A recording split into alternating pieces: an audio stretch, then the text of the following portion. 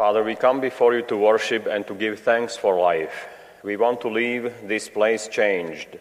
Change us from a fearful to a believing people. Your word has power to heal us and to make whole a broken world. May our worship and our lives be pleasing in your sight. We ask this through our Lord Jesus Christ, your Son, who lives and reigns with you in the unity of the Holy Spirit, God, forever and ever. Amen. A reading from the book of Genesis. The Lord said to Abram, "Go from your country and your kindred and your father's house to the land that I will show you. I will make of you a great nation, and I will bless you and make your name great so that you will be a blessing.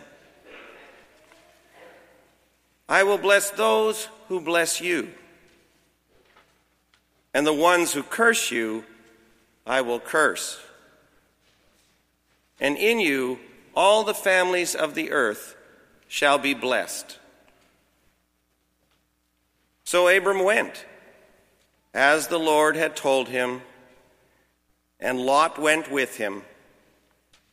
Abram was 75 years old when he departed from Haran. The word of the Lord. Thanks be to God. A reading from the second letter of Paul to Timothy. Brothers and sisters, join with me in suffering for the gospel, relying on the power of God, who saved us and called us with a holy calling, not according to our works, but according to his own purpose and grace. This grace was given to us in Christ Jesus before the ages began, but it has now been revealed through the appearing of our Savior, Christ Jesus, who abolished death and brought life and immortality to light through the gospel. The word of the Lord. Thanks be to God. The Lord be with you. And with your spirit. A reading from the Holy Gospel according to Matthew. Jesus took Peter, James, and John his brother, and led them up a high mountain by themselves. And he was transfigured before them. His face shone like a sun, and his clothes became white as light. And behold, Moses and Elijah appeared to them, conversing with him. Then Peter said to Jesus and replied, "Lord, it is good that we are here. If you wish, I will make 3 tents here, one for you, one for Moses, and one for Elijah." While he was still speaking, behold, a bright cloud cast a shadow over them. Then from the cloud came a voice that said, "This is my beloved Son, with whom I am very well pleased. Listen to him." When the disciples heard this, they fell prostrate and were very much afraid. But Jesus came and touched them, saying, "Rise and do not be afraid."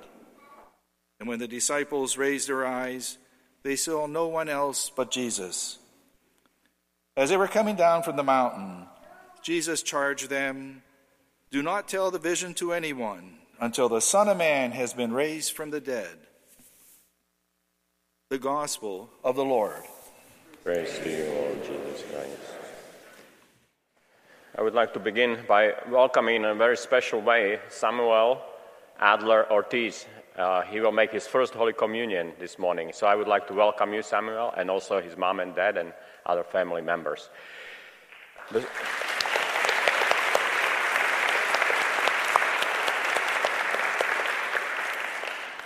I once read the story, this happened, I think, in France.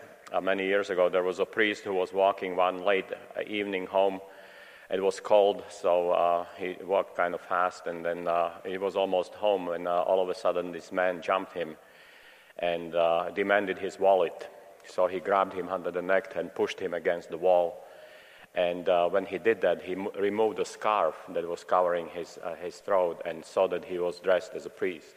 So he was kind of shocked and said, "I'm sorry, Father, I didn't know you were a priest." So he didn't mug him, but the priest wanted to make the situation, at least to some extent, okay or pleasant. So he said, "Yeah, I'm not going to give you my wallet, but can I offer you a cigarette?" And the mugger looked at him and he said, "Oh no, Father, thank you. I gave up smoking for Lent." So it was his priestly clothes that revealed the man's identity. Of course, today we heard that it was God, Jesus, Heavenly Father, who reveals his identity. Of course, the apostles knew or believed at that point, at least to some extent, who Jesus was, that he was the Son of God. But they saw him in a different way on that mountain. Jesus was transfigured before them, and so much so they were even scared when they saw God standing in front of them in his glory. Very important moment in their lives, because just a few days later or a few weeks later, they saw the same person crucified on the cross. So they needed it for their faith, for their conviction that what Jesus was going to do was extremely important, extremely valuable and life-giving. So we see, of course, that the apostles are following Jesus. He was the one who led them up the mountain. They followed, just as, of course, many times before. And then he showed himself to them who he really was.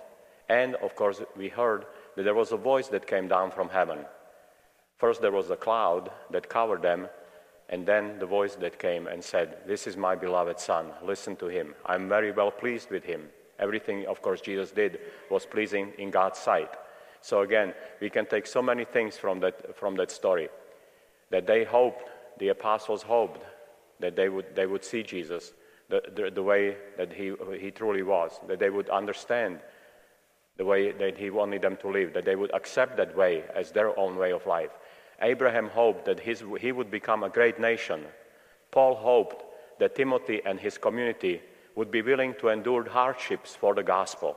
So hope, of course, is really prevalent in the scripture readings today. Abraham hoped, although he is called Abram originally, God reaches out to him and says, when he is 75 years old, take your whole family, take it and move from this prosperous land to even more prosperous land. I will make you a great nation. Trust me. So God had hopes for Abraham, but he had to respond by trusting God, not asking, well, if you provide me a proof, I will go. No, without any evidence, so to say, he packed up and went. And it worked out for him because he had trust and love for God. Now we know that Abraham himself had to go through certain transfiguration of his own life, of his own personhood. Because we know that when we read the Bible, that sometimes Abraham was impatient with God. Sometimes we know that he was not the most honest man either. When two stronger rulers were attacking his family, he said that Sarah, his wife, was his sister. And he said, if you want to take her, take her. So I don't know how she lived with him after that, but certainly he himself had to transfigure his own attitudes and behaviors, how he lived his own life. And he hoped that he would become a great nation, and it happened because of the transformation of who he became, how he matured. Even though he was late in late stages of his life, it was not late for him, and it's never late for any of us to go through own personal transfiguration and transformations. Then St. Paul, as I said to Timothy and his friends, his community, don't be afraid to stand up for the hardship or stand up for the gospel that will bring with itself some hardships, some persecution. He said, remember, through the gospel, through the good news, God gives immortality to those who follow those words. Again, very helpful message for us. Again, we see in the gospel reading that Jesus is the one who leads up the apostles up the mountains, and mountains in the Bible are places of revelation, of clarity, of seeing things much, much better, seeing a bigger picture, better perspective. So mountains are not places where we live. Mountains are places where we go to gain a better perspective on life, on faith, religion. So hopefully when we come here to this church, God doesn't say to us that we need to live here. We come here, and it should be a mountaintop experience. And then, as we heard in the gospel reading, Peter said, Lord, if you want, I will build 3 tents. Why? Because it was peaceful there. The apostles were with Jesus by themselves. There were no people asking them, please do this for us. Please do that for us. I need help. Here my friend, here my daughter or son. So they were there was peace, there was quiet. So Peter naturally wanted to say to Jesus, let's stay here. But Jesus said, no, we must go down to the valley. That's where people need us. That's where our work must be done. Our ministry must be done. And sure enough, when they came down from the mountain, there was a father waiting for Jesus, whose son was seriously ill, and Jesus cured him. So Jesus told the apostles, no, we must go down to the valley. The message is same for us. After we come here to experience Christ, to be touched by his words, to be nourished by the Eucharist, by his body and blood, we must go down to the valley. Happy valley. And we must make it happy valley. And we do it how? By the way we live. By the way we transform our mountaintop experience, our church experience, liturgical experience, into the way we conduct ourselves. There is a story of a man, he was in Denmark, and he saw that the king himself was horseback riding all by himself, so he was surprised. And he asked one of the local citizens, doesn't your king use bodyguards? And the person looked at him and with great pride said, we are all his bodyguards. Jesus wants us to live in such a way that we can say with all honesty, we are all Jesus' ministers. We are all his friends, all his workers. We must come down to the valley and translate what happens here to us, how we are nourished, how we are changed, at least to some extent, into the way we live. So, again, how will we be different because of this mountaintop experience? Tomorrow, the day after tomorrow, every day. That's why God invites us to come here frequently, so we can experience that transformation. Not the transformation of Jesus or transfiguration. We know that it happened, but our own.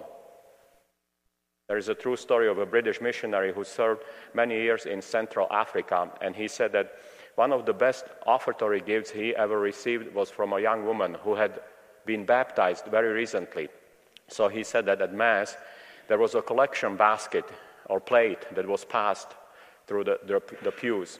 So this young woman, she had no money. So when the plate came to her, she took it, stood up, put it in the center aisle, and stood on top of it.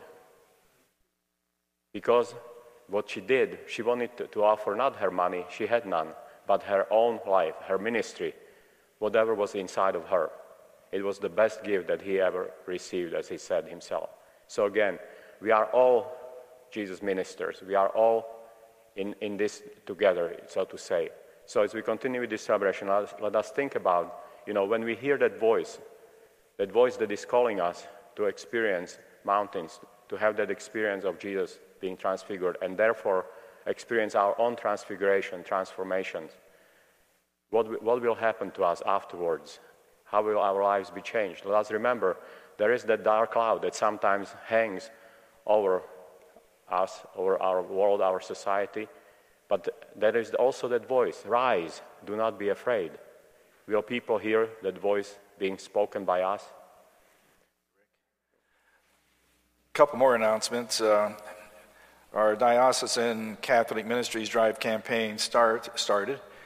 Together We Serve is a campaign slogan. So it launches throughout our diocese this weekend. I know I received our envelope already, and hopefully you received yours. This ministry supports 14 ministries throughout our diocese. And so the bishop is asking you to look at his invitation, return your pledge card, either in mail or in next weekend's offering. The money that we receive above our annual assessment or need will come back to the parish 100%. So there's one ministry coming from our diocese that they need our help financially, or actually it's our money comes back to us as far as part of our diocese.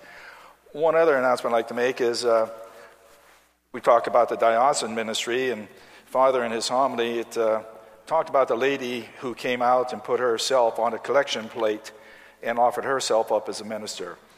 And that's what I want to talk to you all about this morning is liturgical ministries here at our masses on the weekends. Father Joseph and I talked, and we're trying to get back to some sense of normalcy. We're hoping to get back to 3 masses, which means we'll need ministers at all 3 masses. If you're musically inclined, please ask and join the choirs. We're always blessed here at Good Shepherd, having great choirs lead us in song and prayer. The other ones I want to talk to you about are ones we see normally every weekend. The first one is our hospitality ministries. Without them, it's kind of hard to get in here without a song sheet. So there are always a need for that. And usually it's family-oriented. It doesn't have to be family-oriented. It could be couples, individuals.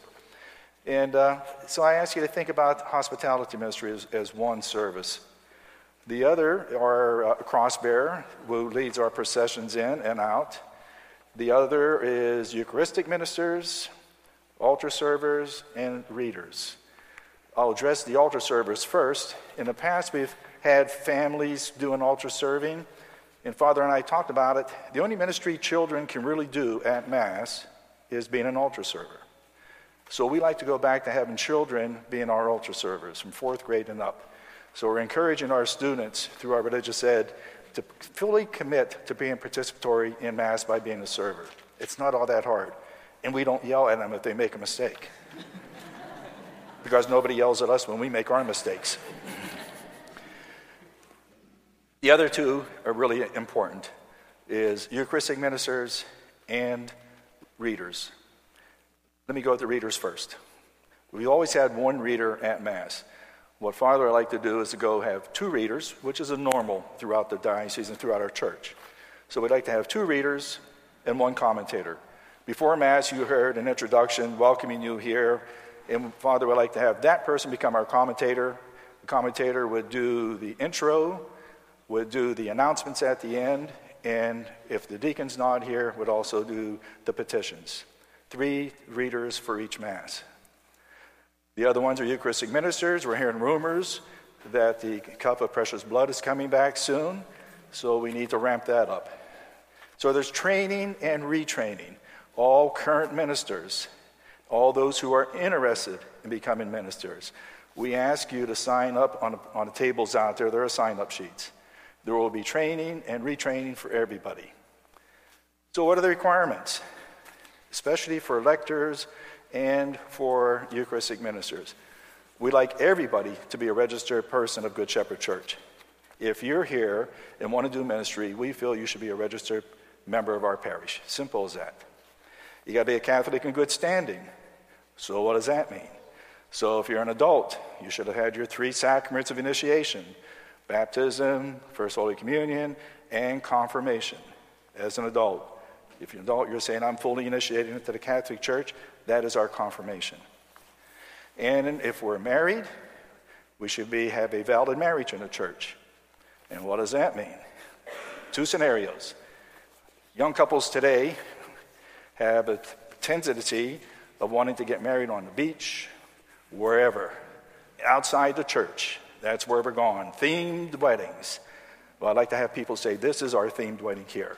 So if you are a couple who's been married outside of the church, you do not have a valid marriage for the Catholic Church. It's simple to take care of that.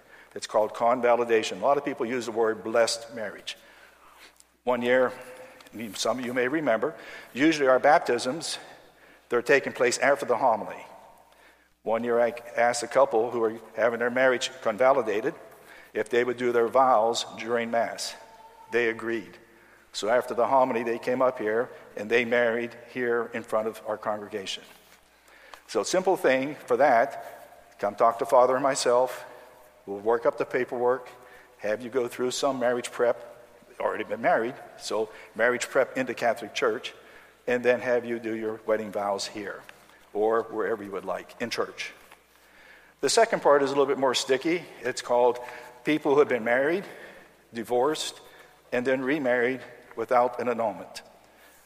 Every situation is unique. So if you've been in a situation where you've been married, divorced, remarried without an annulment, we ask you to come talk to us. We'd like to walk you through that process and then have your marriage, your current marriage, validated back in the church. So we'd like to have people who are going to be ministers, who are good standing in the church, registered a Good Shepherd, and have their sacraments also. Can't be a Christian Catholic if you don't have a good standing in the church to serve. You can serve people, but we're serving people in our church. So like the lady that Father talked about, it's big and bold to say, okay, I'm going to serve. I need to serve. Some parents may say, well, we'd like to have family ministry. I'd like to serve with my son or daughter. Simple. You don't have to be an altar server. Your son and daughter can be the altar server. You can become a reader or a Eucharistic minister. So now you can still serve as a family. So I ask you to sign up, both ministers, current ministers who are signing up and doing ministries, and new people interested. We are going to have training for everybody. We have a new database software package that we need to enter people in so we can try to start registering, coming up with a package of assignments and all that. We're going to get rid of Sign Up Genius. It's worked, sort of worked. Well, it really didn't work because Thursday the staff sends a slip email out, we need help. So that process helped us during the pandemic, but it's not working now. We really need to know who's going to be here on Saturdays and Sundays so we can have a full active ministry mass. So I thank you for that. Thanks for listening to this week's service. To stay up to date on the latest news involving our parish, please visit our website at goodshepherd-sc.org.